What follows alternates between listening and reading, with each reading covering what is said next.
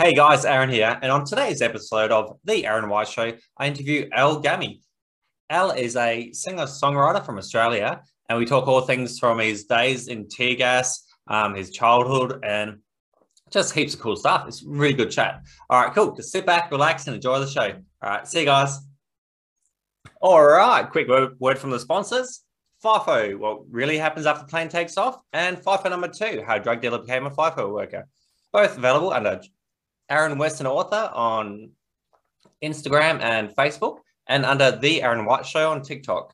And for the kids, under Children's Books by Aaron White on Facebook, we have Australian Paramedics, Australian Surf Lifesavers, Australian Police Vehicles, Australian Defence Force Machines, Mining Machines Colouring and Book, Australian Firefighters, Australian Mining Machines, all available under Children's Books by Aaron White and under The Aaron White Show on TikTok. All right, let's get started. Hey, Al, welcome to the show. Thanks for coming on. Yeah, good to be here, Aaron. Thanks for having me on. I think it's one note. I think it's really cool that you do all those kids' books. I'm thinking about getting one for my niece. Looks really good. No worries. Yeah, we'll sort that out after the show if you want. Yeah. Cool. Hey, today I just want to hear your story, like how and where you grew up, any life-changing events, and how you end up doing what you're doing today. Yeah, no worries. So I'm from Melbourne. Well, I say I'm from Melbourne, but I actually grew up about an hour and a half out of Melbourne in Ballarat for most of my childhood, and then we moved to Melbourne when I was a teenager. Yeah, I mean, like it's regional Victoria, so I wouldn't call it the country as such. It was, just a slightly smaller regional city down here in Victoria. But yeah, I grew up, mum and dad, and my younger sister is a couple of years younger than me. My parents ended up getting divorced when I was about 6. And at that time, I took it pretty hard. I was pretty close with my dad. The reason why I make music is, largely because my dad played guitar. So there's always music around in the house from as early as I can remember. So from when I was a very young kid, always jumping up and down on the bed playing air guitar while dad had his real guitar out, and listening to the old record collection, and it's all like classic rock, Rolling Stones, Deep Purple, Led Zeppelin, all that good stuff from the 70s is what I primarily grew up with. And yeah, when my parents split, it was pretty hard because I was so close with my dad. Love my mum as well, obviously, but it was pretty rough. And then mum, it's all seemed to happen really quickly. I was very young, so it's hard to remember all of it, but it was just kind of like dad out and then mum's new partner in. And I didn't really get along very well with mum's new partner. So it was a pretty rough sort of environment on me emotionally. I looked for any opportunity I could find to escape that environment, whether that was my every second weekend that I'd get staying with dad, or whether it was being able to go to my grandparents' house and that sort of thing. Music was a pretty big escape still. So every second weekend when I go to dad's, he'd make me a cassette tape that was basically stuff taped off his record collection, and so he'd send me home with a new cassette every couple of weeks, and I'd have new music to absorb and listen to. And that was, like I used to wear those tapes out, that I'd have to ask dad, hey dad, the Aerosmith one you made me, I've written that down, can you make me another copy of it? And that sort of thing. So yeah, that was definitely a godsend, to have available to me when I was in an environment that was pretty tough on a young kid, especially trying to find my way as a male, in a female dominated household, and yeah, really, I guess, looking for those role models and inspiration and that sort of thing. Like my dad was definitely a clear role model, but I only got to see him every couple of weeks or on the school holidays. So for me, I definitely role modeled hard off singers and guitar players, and and I just immersed myself in that world from a really young age. As I got a little bit older, started being able to to find my own music, so stuff that my dad didn't necessarily introduce me to, but going off, and at that time it was like Nirvana and Smashing Pumpkins and Faith No More and all that stuff that was kind of happening in the alternative scene in the 90s. then got a bit heavier into Metallica, Pantera, and all of that sort of stuff. But I still kind of retained a lot of what I loved about music from what Dad had introduced me to. And so even though when I was listening to really heavy stuff, Cannibal Corpse and that sort of thing, I could still chuck on, Cat Stevens or the Beatles or something really mellow. And I always had an appreciation for that style of music as well. And so as I grew up, when we, it didn't really get much easier when my mum and her partner split up. Like mum was on her own then, and mum didn't really want to stay in Ballarat at that point, so we moved to Melbourne. But single mum that was working all the time. We didn't really see a great deal of her. Lucky I had a reasonably good head on my shoulders when I was that age, so I was able to kind of look after my sister, bring her home from school, get dinner on, and that sort of thing. Because mum was working, and I didn't really understand it at the time that mum was just, she was loving us in her way by putting food on the table and like working her ass off to be able to, move up the chain and get a better job and get another better job, because, it was hard going for her to, to keep food on the table and to send us to school and all of that sort of thing. And I didn't understand at the time. All I really understood was, well, mum's not around, whereas all my friends' mums are there picking them up from school and making them sandwiches and all that sort of stuff after school and that sort of thing. And I just saw, well, my mum comes in, bone tired, 7:30, 8 o'clock at night, and doesn't really have much left for us kids, But now when I reflect through adult eyes, I understand that was her way of her trying to give us the best opportunity and, to be able to, keep us going and to send us to good schools and that sort of thing. So, I have an appreciation for my mum now. And I mean, she continued as we got older to keep climbing the corporate chain. And my mum's, a CEO now and, pretty inspirational woman. And, like I said before, looking for male role models, early on, which I still think are very, very important for boys and men to have male role models. But I think it's equally important for us to have female role models as well. And my mum is definitely someone who, now more than ever, I look up to as a life role model, because she just has such a work ethic on her. She doesn't tolerate any bullshit. Like, she really just, she's all business. She can intimidate a room full of, the most, old school men that you've ever seen. Like, what she does, she can just get in there and get down to business. And, that's pretty inspirational. And I think I probably had a different experience to a lot of men. I didn't have a mother that had that traditional matriarchal sort of role, in the kitchen and, wiping the kids' asses and that sort of thing. I didn't have that. So my reality was I didn't have to then, as an adult, pivot away like how society is going now, where, people are changing their attitudes towards women and, women in the workplace and that sort of thing, and gender equality, which I'm totally behind. But I was already kind of off to a good start with that, I think, because that was not my experience. My mother wasn't in the kitchen, like my mum, she liked to cook, but she just didn't have any time to do it because she was working all the time. So I think now having a really strong female role model and multiple female role models is a great thing to kind of go with the male role models, because they both offer different things. But yeah, as far as like circling back to the musical part of it, always played music. In bands since I was 12 years old, and I really couldn't let it go. So like, even as an adult, there were times in my life where a band would break up or something, and I'd say, right, I'll have a little bit of a break from music and I'll kind of focus on my career and that sort of thing. And I would do that for a little while, but only months would be able to go by without me wanting to pick it back up in some capacity. So I'd either start a new band or, like what I'm doing now, which is venturing off as a solo artist. It's the first time I've done it. So over the last kind of 12 to 18 months, really, wrote and recorded my first solo album. And it's a much more stripped back acoustic, folky rock sort of style, I guess. Whereas most of the bands I was known for when I was younger were hard rock and heavy metal bands. So it's something a little bit different, but I'm just kind of finding that as I'm getting older, it's getting a little bit harder to keep up with the metal. I think metal's a young man's game. It's really pretty demanding on the throat, and I still want to actually be able to sing when I'm old. Whereas a lot of the guys that are screaming their way through their 20s, 30s, and 40s, they got nothing left, when they get older.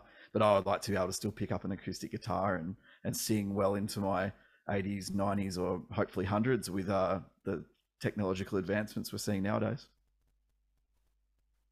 Where do you sing? Is it just for like on Spotify and stuff, or do you go do like open mic? I don't know. Like, do you go to Yeah. regular at a pub or something? Yeah, I think when we're in the normal environment and not in this pandemic COVID environment, I would definitely be jumping up and playing live gigs. I did a couple earlier in the year in sort of June, July when things had opened up a little bit.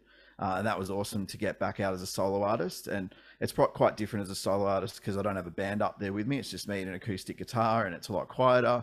It's a good opportunity to connect with an audience and to be able to, to tell stories about the songs and to be able to, to be able to kind of just be a bit more connected to the audience, have a chat with everyone after. Whereas when I was in a band, like there's just nowhere to hide. You're up there on a stage. It's loud as fuck. Like it's really, really loud. And it's much more, a little bit less intimate, I would say. It still has its pluses. Like I loved that environment. Like it was awesome because there was just so much energy and like it was, it's to me still to this day, I love going and seeing a loud rock band. But right now I'm just trying something a little bit different. That said, I've got a few guys lined up that are going to come out and play with me this year.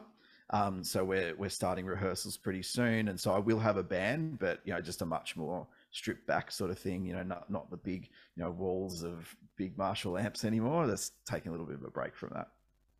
So you're saying the last 12 to 18 months, that's when you changed from going the whole band heavy metal thing to like your solo thing. Is that because of COVID? Partially, I think. Yeah. I mean, I think when I left my last band, which was To an End, and they, it's a great band to be in, really still very tight with, especially the main songwriter in that band, Matt. We're a really good band. We were getting up around, touring interstate and that sort of thing, and doing all that stuff, which I've done for years. But I kind of got a bit burned out on the style, and Matt was writing new music that was kind of going sort of more in a direction that wasn't really my thing. And so I started, and at that time, I wasn't really listening to a whole lot of heavy metal anymore. Like I'd sort of looked at my Spotify, recents, and I was like, all right, so it's like, I'm listening to Fleetwood Mac and I'm listening to Neil Young and, country music like Johnny Cash and Hank Williams and all that stuff that my grandfather even listened to. And I was kind of like, I think I really want to try a bit of this. I think I want to just take it back to basics and just write songs on an acoustic guitar. And yeah, during the pandemic, you're right. Like it definitely made me think, well, gigs are going to be gone for a while. So what's a way for me to connect with people with music? And I was like, I'm writing all these songs right now. Why don't I just keep going down that track, write as much as I can? I upgraded my home studio setup, which I'm kind of in front of at the moment. But I got some new gear during the pandemic because I had all this time on my hands, and I'm like, right, I'm just going to keep writing until that well runs dry. And it didn't until I'd written, like 10 or 11 songs. And I basically was just recording as I was going. I was connecting with musicians overseas. So I've got different players like, piano players, singers, a violin player, cello, like all sorts of things, different things for different songs. And so I'd connected with all these musicians overseas, and it became this real kind of collaborative effort at the end of it. And I've got a mate who's a mix engineer, and we both produced the record together, but he just lives like nearby. So as soon as the lockdown was over, I'd be able to run over and we'd mix a couple of songs and just kind of fit it in where we could. And yeah, by about April of this year, the album was done. And so since then, it's just been about trying to get it out, trying to do it the right way, like, promotion and that sort of thing. But to be honest with you, I was on a really good trajectory with that. And then, the pandemic sort of got the best of me, had some mental health battles, which I battled my whole life, but it really hit me, probably the hardest it's ever hit me in my life this year. And I just had to stop all of it. And really just get back to basics and get myself well. And that was only kind of about a couple of months ago that I started feeling better and feeling like I could do this again, and I could juggle music and work and family and all of the things that I have. But I had to really just strip it back and just be focused solely on my family during that time. And I'm glad that I did it, but I'm not glad for the experience. I know a lot of people have had a much rougher trot through the pandemic. People have lost jobs, and I luckily haven't. So my income didn't change or anything like that. but people losing homes, businesses, that sort of thing, loved ones, obviously. But for me, I just struggled with, to be honest, I struggled with all the downtime and just being, having to really face what myself is without having all these things going on in my life to distract me. It was pretty terrifying, to be honest, to have to go back and, think about some of the things that had happened in my childhood and some of the things that happened to me growing up, and really just to be faced with it so that I could be a better person for my wife, a better person for my family around me. So yeah, it's been a pretty tough year on that note, but definitely starting the upswing, I think. Do you think from all the stuff that's happened in your childhood, like only being able to see your dad like every couple of weekends and stuff like that, it's actually made you more present, more like a better dad? I'm not a dad yet. Oh, okay, sorry. So yeah, but no, I like hopefully I will be soon, but I think it will make me a better dad. I do think so. Like I've got a young niece that I'm very close with. I'm very close with my sister because it was just the two of us growing up. So my niece, her daughter, who's 5, I've had a pretty active role in her life so far. My sister's been a single parent for most of that time. She's got a partner now, but for a lot of that time, she was a single parent. So I was there to kind of give her a chop out and help as much as I could. So I've got a good relationship there. And I know definitely that it will make me, regardless of the circumstances, I know that if I bring a child into this world, that I'll be all over that gig. Like that'll be my number one job. And that's, that's something I definitely hope to have in my future. I'd like to be able to, do the things that I think, males should be able to do with their kids and that sort of thing, which is, regardless of whether the kid's a boy or a girl, like just being able to go out and, be a positive male influence on a child's life. I really want to be that. And I think that, having gone through what I went through, having witnessed, the struggles that my dad had in not having access to us in the way that he would want to, and then him getting to a point probably where he was a bit dispirited by the whole thing, that it was hard for him to get access to us. So he almost got to a point when I was about maybe 12 or 13 where he shut off emotionally a bit more to us. But I think that was self-preservation more so than anything else. Like I think he was just so hurt by the whole thing that he had to do that to kind of cope with it. And it's just more in recent years that he's opened up a bit more about that. And, I've been able to discover that is what he was doing, like his way of being able to cope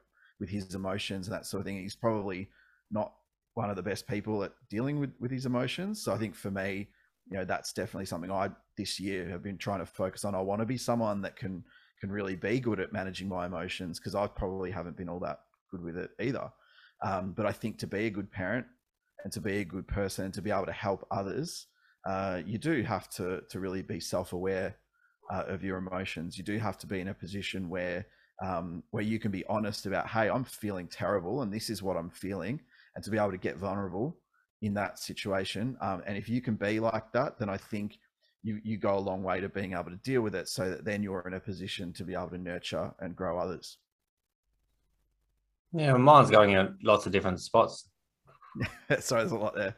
Yeah.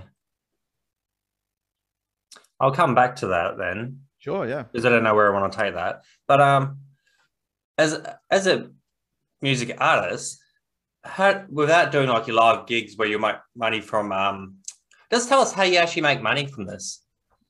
Yeah, if anyone knew the answer, if anyone knows the answer, I'd like to know, because there's at the moment, look, I'm very lucky. Unlike a lot of my musician friends, I have another stream of income. So I work in corporate as well. So I've got a 9-to-5 and a day job, and I actually quite like it. I know a lot of people say they hate the 9-to-5 and they hate the office thing. I've hated some of my jobs in the past, but the one I have right now I quite like. So I've got no issue getting up and going to work. I like to lead a really busy lifestyle. So I'm quite happy doing my 9-to-5 and then slotting music and, barbecue and everything else I do in around it. But look, I don't make money from music. It's a labor of love at the moment. I spent way more making the record than I ever really hope to get back. However, I've got a record now, as far as like you can buy a physical copy of it, like a vinyl copy of it. I've got t-shirts and merch and that sort of thing. And I think these days, speaking to some of my musician friends who do seem to make a little bit of an income off music, like it's all about the merch when you can't gig. So gigs are where you really make most of your money, but on top of that, having good merch that people want to buy, and having, you know, dedicated followers that really get behind you and support that stuff, that's kind of the way to make a little bit of money. And then others do covers and things like that, when we're on a pandemic, and that's another way to make music. But I'm not so much of a covers artist. I've never really been all that good at covers. Like I know some covers and that sort of thing from, you know, growing up, but I've never really been in cover bands. So I couldn't just go and do 3 sets of, you know, like pop hits and that sort of thing. I don't really have that in my repertoire, and it's not really something I've ever been interested in. So I'm happy not to make money from music at the moment, because I don't rely on it. However, it would be good to start clawing back a little bit of what I spent on the record at some point. So we'll just see. I think it'll just be about, once things open up, being able to go out and play shows again, and really just kind of build, you know, just guerrilla style, just, you know, old school, get out and build a following the old fashioned way by getting in front of people. Have you done much with TikTok? Zero. I'm not on it. My wife tells me all the time. She's like, "Oh, you got to get on TikTok because that's where everyone is now." And, you know, I sort of watch it over her shoulder sometimes, you know, like if we're on the couch or she wants to show me something funny that she's seen. So I see it, and, you know, I see the reels now on Instagram and that sort of thing. So I think I should do it. I should get on it because I'm hearing people have some success with it. But then, you know, part of me is like, "Oh, are you too old for TikTok?" Like it seems like it's all the young kids. But I know that's evolving now, and it's kind of becoming a lot more encompassing. And, you know, like there's platforms like, you know, Facebook, as we know, is pretty well dead unless you're near death, unless you're in your 70s or 80s. Then they seem to all still be on Facebook. And then Instagram's kind of becoming for you know, blokes my age, like mid to late 30s and that sort of thing. And I think TikTok's had the reputation of being for the 20-something-year-olds. But yeah, like you're saying, I think I've got to get on that. Yeah, really. Well, this is one thing that just came to me. I really hope after this conversation today that you actually do set up the app and actually hop on it today, if not tomorrow, because basically I listen to a lot of podcasts and everything, and this is how music people get discovered now. TikTok is how people they get their music out there. I'm seeing a lot of artists there that are unknown, and they hop on TikTok, they'll check out a song, because what you can do with your song, when you get on it, try this one, because a couple of artists are doing this and it's really like blowing them up. So you put your song out there and you say, "Hey guys, $100 or $200 for whoever makes the best like post using this music." Because when you do a post, like a little skit or something, you're either like mouthing someone's words. Like I just did like a Homer Simpson one with my wife that went quite well, and you're just mouthing like Homer's words and stuff. But with your song, you can mouth the song, so I can pretend I'm singing your song, or I can like hop on a dirt bike and go off a jump and ghost it or whatever with your music as a background. And if your song sounds really cool and people like the little post I've done, they might want to use your music as their background music. And that's how trends happen, because lots of people like using the same music. Yeah. It was like, you know, that song, "I come from a land down under." Yeah. I've seen a couple of TikToks that have blowing up. My wife's been watching it. Yeah. So that's trending at the moment. So lots of people haven't heard that song. Lots of people have, obviously. Us being Australian, but that's blowing up. So millions of people are hearing that song every single day. So if you were to put a song out there that takes off, there's a music producer over in America, and like I said, he had a bit more money, but he couldn't get signed, or he couldn't get his music seen by the big boys. So he just started going hard on TikTok, and he said, "I'll give you $5,000 to fly out whoever to LA, whoever does the best post type thing using this song that I made." And his song went viral. Now he's up on the stages in front of everyone, going off. He's doing quite well for himself. So I really hope you actually do. Yeah, I'm going to download. That's a cool idea. Yeah, I'll send you a link. Otherwise, I think your wife can get like a $30 credit or something, like if she refers you. So hit her up first Yeah. and like she might be able to get $3 credit for an Amazon voucher or whatever if she signs you up. If you sign Oh, up okay. onto Yeah. TikTok using her link, if she can't do it, let me know and I'll send you a link. But yeah, advertising TikTok. Yeah. No, No, but I I think really it, like think I you're not really the think first they'll one help that you. suggested it. Yeah, you're not the first one that suggested it. So, yeah, I think that's something I definitely got to look into because yeah, Instagram's starting to kind of the algorithm sort of squeezes you a little bit, and yeah, definitely looking for new ways to get my music out there for sure. Yeah, my Instagram's pretty. No, it's not dead. Facebook, as we were just saying, is dead really, Got unless you're like yesterday's paying news, paying for an advert, and then it goes right? all right with that age group. But yeah, my Yeah. Instagram, I got like hardly any followers. Now my TikTok's blowing up. I got like a couple of 100,000 buddy followers and stuff because one of my Oh, posts hey, went that's awesome. viral and got like 2.6 million views or something. So I That's got a awesome. good You'll have to send following. me a link to the post that went viral so I can see what all the fuss was about. Well, yeah, can do. But I tried with this other guy, and for some reason, it didn't work with him, type thing. But yeah, Okay. it's an algorithm, like we were saying. But Yeah, yeah, yeah. TikTok nowadays, it was first of all like under 13s, 14s. Now Yeah. you got people as old as like 80 on there doing TikToks and stuff like that. Yeah. Yeah, no, there's some interesting ones I've seen. Like, my wife's always looking. Like, there's a bloke that works at a Macca's, and he's like going in to the kitchen and showing you like how they make everything and that sort of thing. And she's like, and I'm just thinking, God, like this guy's getting like hundreds of thousands of views on this, and he's literally just making burgers at Macca's. Yeah, Like, it's have pretty good music. amazing. Yeah, But most people don't see that. Like, because yeah, it's true. Yeah, you're right. most people don't see how you make music. So if you True. find your little niche and you can show, you can even like say, this is how I do this chord, or this is how I mix this or something. I don't know. It doesn't have to be a Yeah, how-to thing. If you just film yourself, because connection too, it's getting your face out there of really as course. well. Yep. Because people, unless some people know you through certain stuff in this app, basically it's getting your face out there, and it'll definitely help get Yep. your face out there. Hey, what do 100%. you feel you missed out from? What would you have liked to have done with your dad growing up that you didn't get to do? That's a good question. I think it would have just been nice to have a little bit more direction and guidance from his perspective at an earlier age. Like I think um, I don't feel like I missed out on heaps because he was still really good as far as every second weekend, like he'd be a good like musical influence, and it was good to kind of we went to the footy and all that sort of stuff pretty regularly, and so I feel like I definitely didn't miss out on too much. I think what I did miss out on was just the stability at home and having two parents.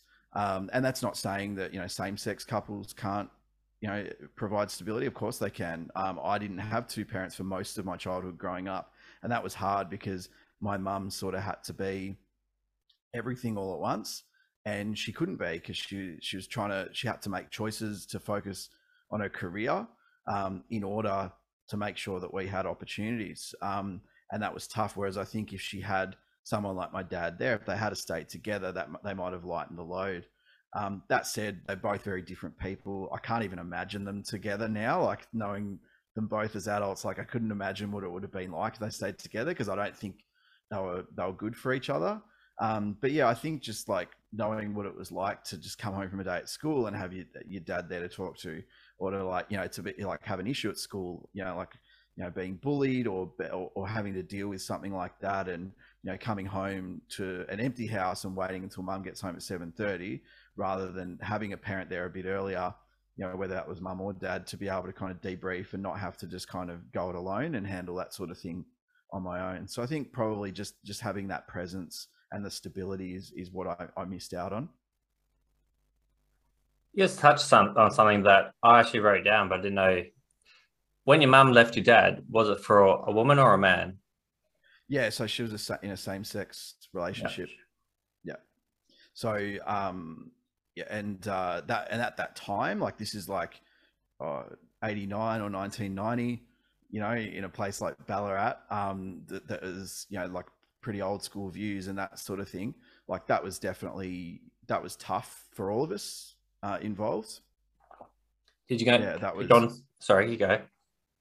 Yeah, like that was. I think probably as a 6-year-old, you don't really understand it. Like I remember having it explained to me, And I remember understanding it when I had it explained to me. I'm like, okay, well, you know, that is what it is.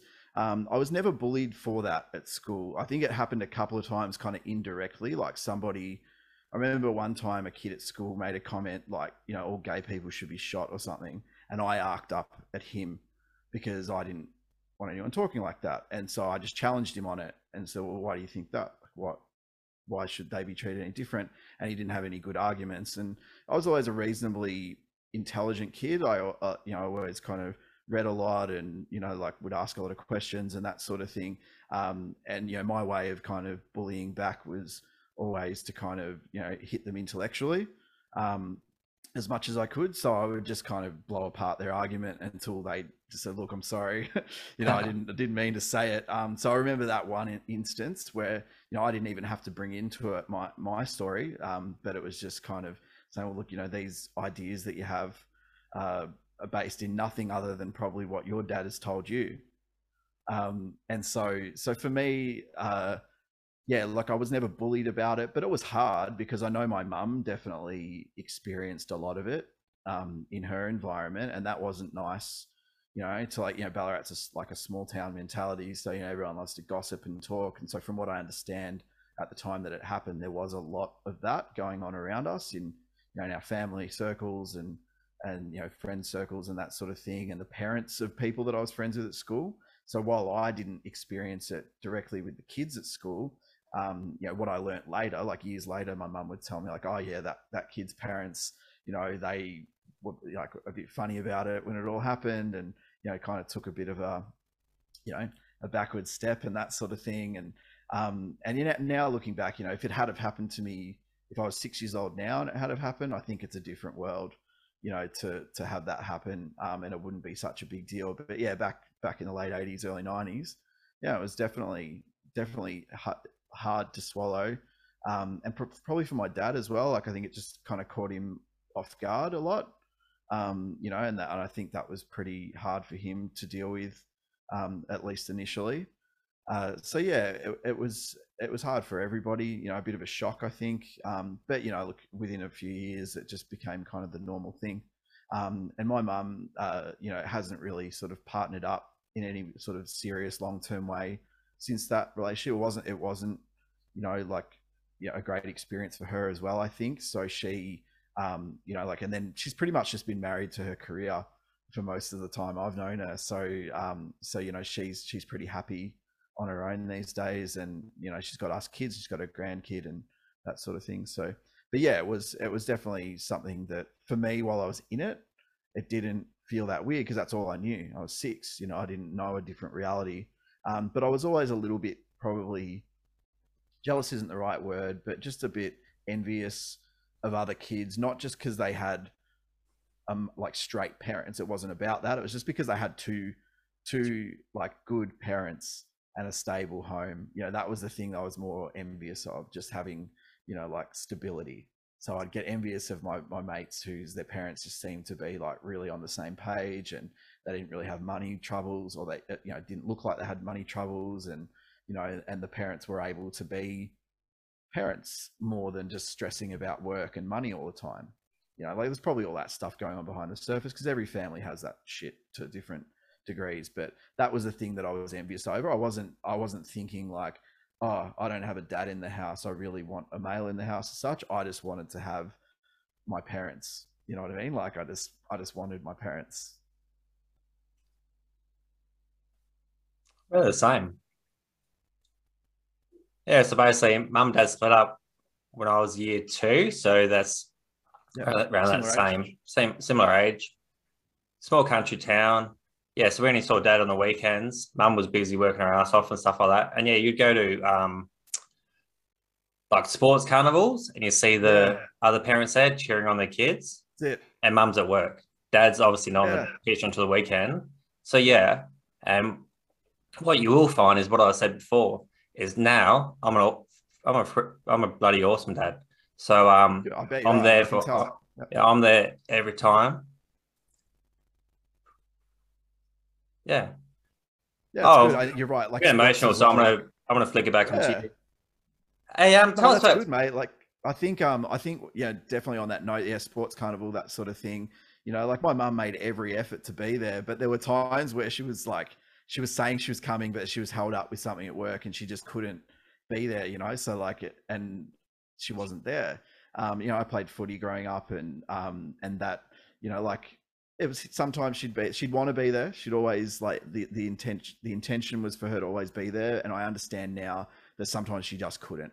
Like if, you know, she's in the health industry and like and if shit was going down that fires needed to be put out, she couldn't leave.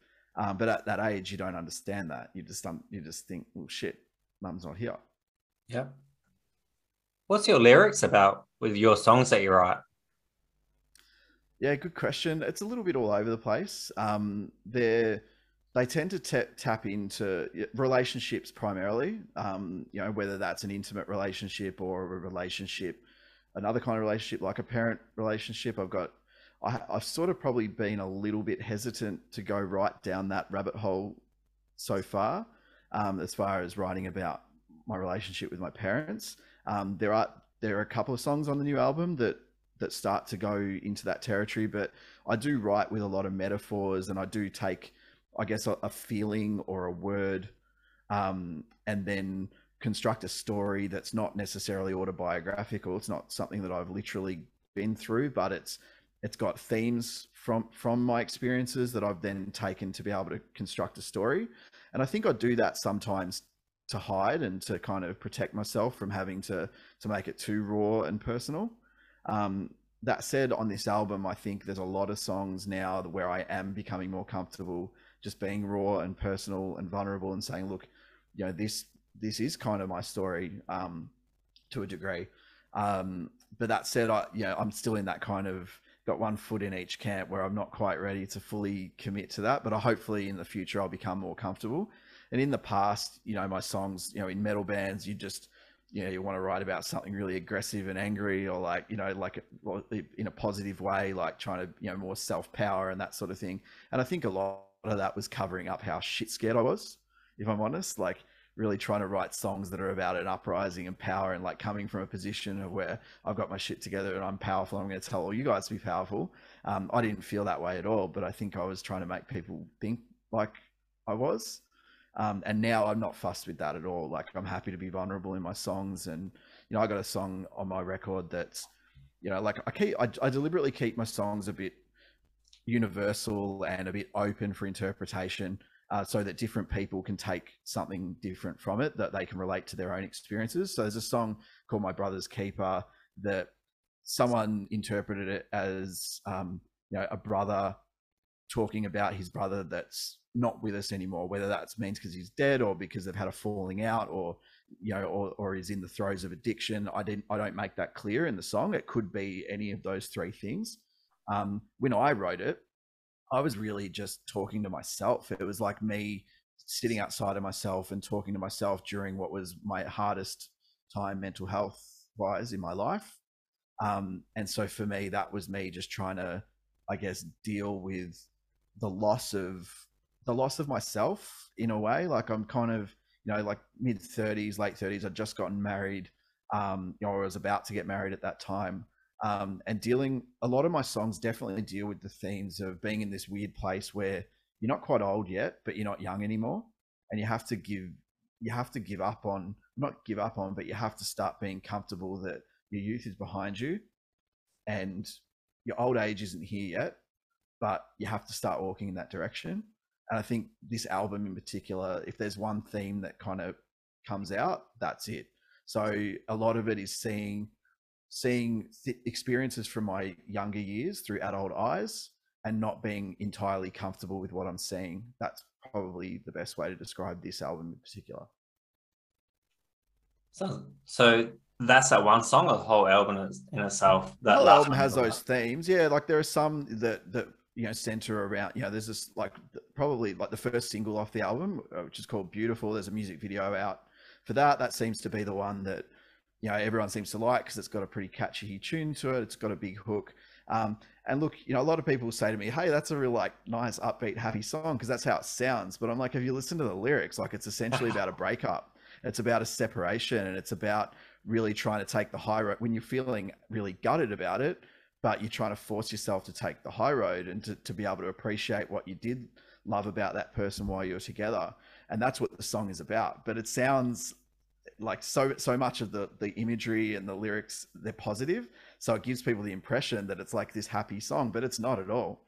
And so things like that, like I'm obviously happily married, I've got an amazing wife that's really supportive, but I had this tune, I had this lyrical idea, and I'm like, well, I've been through some horrible breakups in my life, I've had my heart trodden on many times in my life, so I was able to go back to those earlier times in my life and really think about how I felt and tap back into that. And I do that often on this album. There's lots of things that happened to me when I was younger that I'm able to go back and kind of pull out those feelings and themes and just kind of live it again and construct a story around it. All right. If this But sounds jumpy, it's just because I've sent Alan another little link and we're spicing two together. All right, cool. Yeah, because the chat was going so well, I wanted to keep this going. Thanks for coming back good on. Idea, mate. Good call. Yeah, no, it's fun. I'm enjoying it as well. Sweet. Yeah, you keep touching on things that happened in your past. Are they what the things that we've already covered, or are they different things? Like there's lots of things. I mean, I guess the main stuff really is, definitely centers around, I guess, having a pretty like troubled childhood and then not really being set up for success as a young adult. So I think probably things that experiences that I had and ways that I would deal with adult problems, when early on were probably not the best way to do it. So I mentioned before about like the ends of relationships and things like that when I was younger. I mean, look, arguably, like I'm still learning this stuff, but I feel like I'm better in this relationship than I have been in my past ones. I feel like I was not particularly good at relationships, and a lot of that probably was to do with not having like mum and dad together kind of relationship role models. You know what I mean? Like that's what we talk about that a lot, like relationship role models. And so you see people, I've got mates that are like, they finished school and they married their high school girlfriend or married someone that they met when they were pretty young and have stayed together. They got really like well adjusted, normal seeming family lives, and for them it's all normal. But then you take a look at their parents and you're like, oh, your parents are exactly like that. So no wonder, you've kind of got it all together. Whereas for me, like I didn't really have a frame of reference. So, I think I was, I still think I'm a difficult person to be with, because like I come with a lot of baggage and a lot of problems, and a lot of people are like that. I can't say anyone would be a picnic to be with all the time, but probably learning communication in relationships or learning how to deal with uncomfortable feelings and that sort of thing, and not just kind of going into myself and avoiding the problems, or disconnecting from a relationship because I don't want to have to deal with fixing it. All of that sort of stuff, that's probably a theme when I was earlier in my life, in my 20s, and the relationships that I was in back then. So I find it interesting to go back and write about some of those experiences, not necessarily literally, but just those feelings of running away when things get hard versus actually fixing it and addressing it, and actually opening your mind up to being like, well, you actually might be a huge part of the problem here. That's probably something the penny didn't really drop on that until well into my 30s, I reckon. I mean, the penny's still dropping, really. And so I think a lot of like I said before, writing music like about things that have happened to me throughout my life, but trying to do it through more mature eyes. I think that's that's the theme. Like kind of that people always ask you like, oh, if you could go back and talk to yourself as an 18-year-old or as a 25-year-old, what would you say? That sort of thing.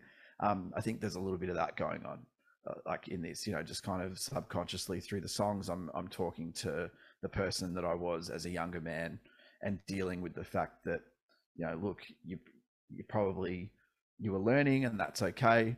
But I just want, the younger version of myself, I would have just told him like, just look, calm down and just start, start thinking about this a little bit more critically, and start thinking about yourself a little bit, be a bit nicer to yourself, I think, because a lot of the a lot of the problems that I had were born out of, like crazy insecurity, and an inability to face my emotions and just to run from them.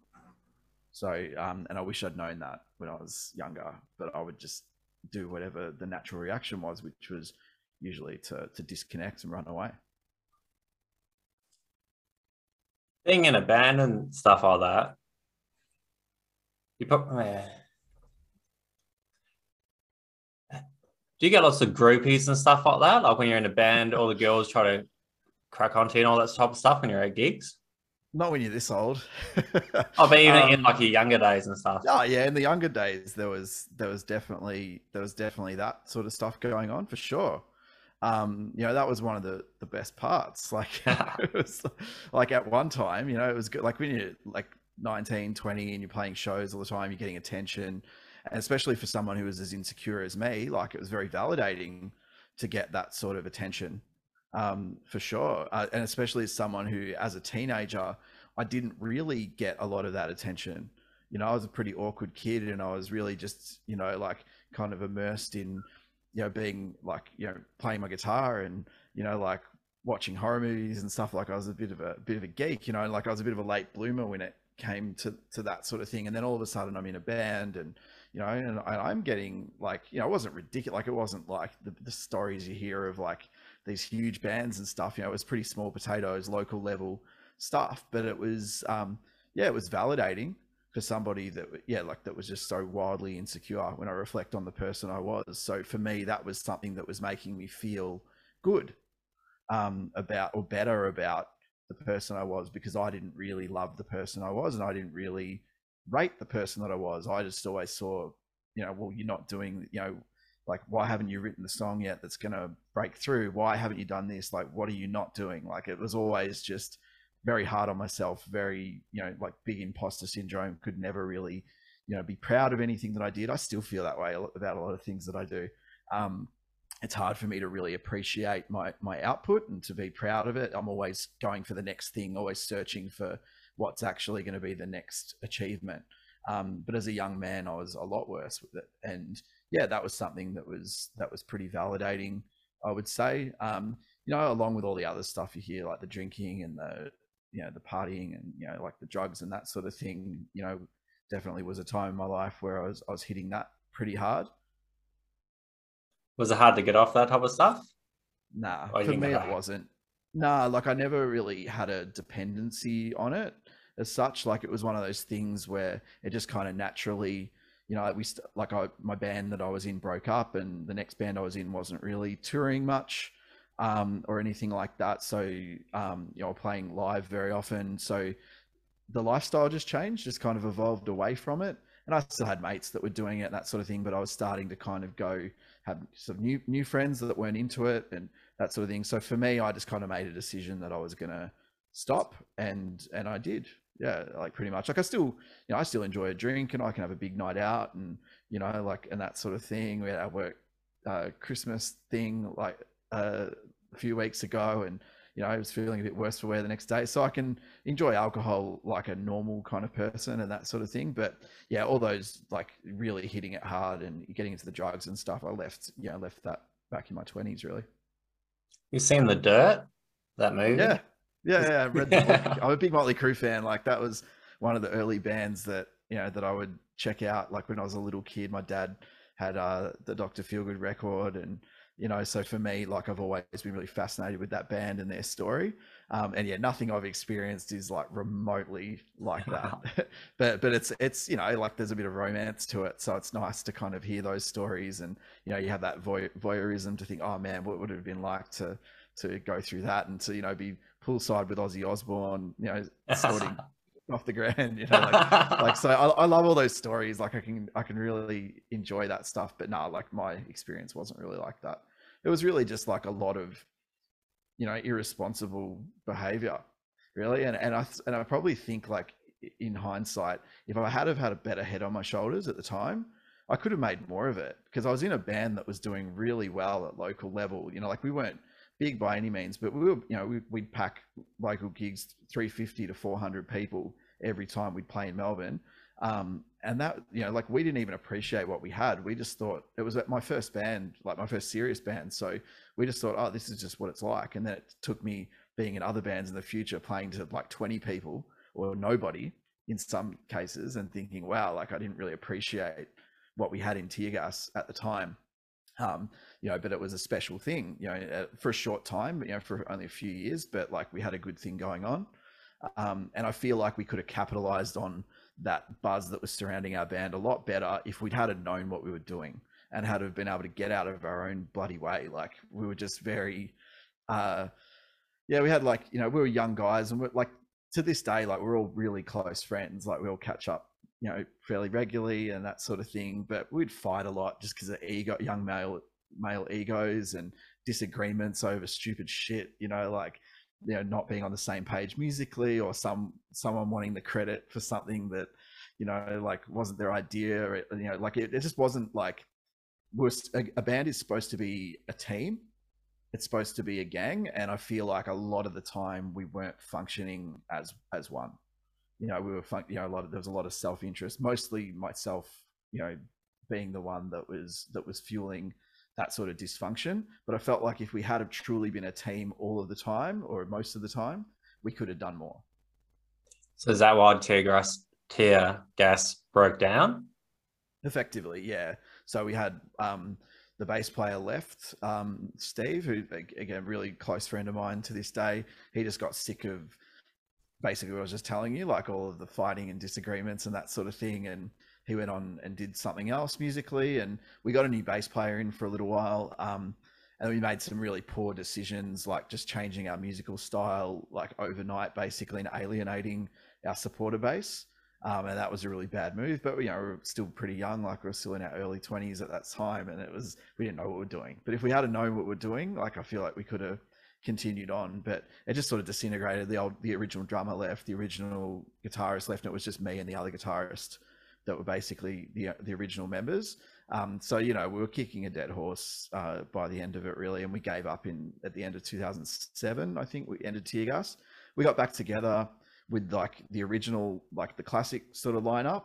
We did a one-off reunion. We played 3 shows in 2016, and we were meant to do another one just before the pandemic in 2020, in March 2020, and that got shit canned. So yeah, look, one day we might get back together and do a show, because we've still got, like, in Melbourne at least, like we've still got a good little following that, whenever I post something on Instagram that's Tear Gas related, it always gets, a good reaction. We still get pretty decent hits on Spotify. Like I see the numbers, and it's still relatively decent for a band that's basically not put out any new music since 2006.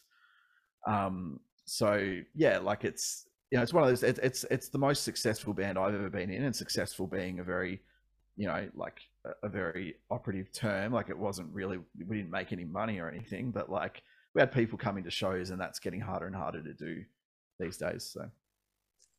Where do you want to be in 2 to 5 years or whatever, if you could do what you want to do? If I could do what I want to do, I think primarily, we touched on it before, I want to be a dad. Yeah. I'd love to have, a couple of kids, like ideally, but I'd be really happy with one. And I'd like to be the best dad I could possibly be to that child. And I want to be the best husband that I could be to my wife. I've got a long way to go to get there. Like I said, mental health wise, it's been a really rough year, and and she's been unbelievably supportive, and so I really owe her a lot. So I think I want to be the best dad and husband that I can be, primarily. And part of that is being able to, to continue providing. So I harbor no illusions of being able to make music for a living at this stage. It's not really a realistic goal for me in the next 2 to 5 years. But I like my job, so I'm happy to keep doing, what I'm doing in the corporate world. But I still, at the same time, I'm not making music for nothing either. Like I still want to be able to get to the stage where I can head up the coast and play interstate shows and have a small but loyal, dedicated following that's interested in what I'm doing, so that there's still an audience for me to be able to put out subsequent albums and to go and play. So I'd love to be able to do weekenders and, like work all week, and then take the family up in, over the New South Wales border, and, maybe play, wherever, like Wollongong or Tamworth or Sydney, or and, like, take the family with me and make it a family thing, and do little trips, maybe like get a caravan or something, I don't know, and go and play some shows. But basically having those like our holidays as a family, that would be ideally where I'd like to be. Pretty sweet. How can you make money off Spotify, or is it just you get your name out there? It's just like I got like $25 for 3 months worth of longer, even like 6 months worth, and that's not just my solo stuff, but that's Tear Gas as well, and my previous band Moments Apart, that I still get a little bit from. But so it's pretty hard to do it unless you're big, unless you're like a Taylor Swift or a Metallica or something like that, where you've literally got like a billion plays and that sort of thing. But even then, that they complain, like Metallica cries poor all the time about not getting their dues. And it's true. Like, I don't think the way that model is set up is going to support artists being able to make a living out of it. So artists have to find other ways to make a living, which is going to be merch and touring, and working hard and thinking of other new novel ways that we might not have figured out yet. But to make it off Spotify streams, it's really just your music nowadays. Like, back in like the 70s and 80s, bands were selling heaps of vinyl records and CDs and that sort of thing, and they were making money, the bigger bands. Like, it was because everyone was buying it. But now music's not valued in the same way, not the actual, like, the music that you listen to. So I think artists nowadays have to accept that the music they record and put out there is essentially a promotional vehicle to get people to come to shows and to get people to buy merch and t-shirts and that sort of thing. Primarily, I think that's, if they want to make money out of it, that's going to be the main way to do it. You have to kind of give up on the idea of your recorded music making the money for you. You definitely answered the question. Yeah, because I was wondering that. Yeah, no, well, cool. Thanks for that. Cleared up that question in my head, because I was wondering what the go was there. Might wrap it up in a minute. Yeah, all good. Where can everybody find your music and find your merch and all that type of stuff? Sure. Give yourself a big plug. Yeah, all right, I will. So algammie.com is my website, and that'll get you to all the places where you'll find my music. So Spotify, YouTube, Apple Music, like everywhere you can stream music, all my music is there. So under Gammie.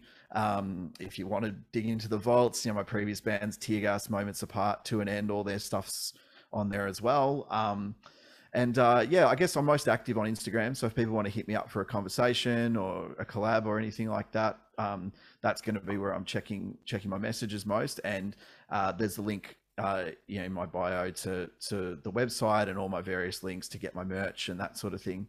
So you can buy the vinyl album of my first album, Escape to Eden. It's available on vinyl record. I got shirts, stubby holders, that sort of stuff. So people can go and have a look. But I think, if people want to hear what I'm all about, head to Spotify or Apple or wherever you stream your music first. And there's a couple of music videos on YouTube as well, so you can check that out.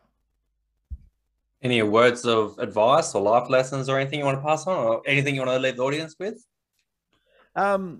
Look, in particular, I think, and we sort of touched on it a little bit, I think self-awareness, we're in an age now where it's becoming increasingly important to be self-aware. And I'm somebody who has, who's like really not done myself much of a service by not having good self-awareness over many years. And so now I'm really focused on that. So I think if everyone focused on being self-aware more often, we'd have less disagreements, we'd have better relationships, better working relationships with people, all of that sort of stuff. So I think just self-awareness is the thing that I continue to work on, and I think everyone should.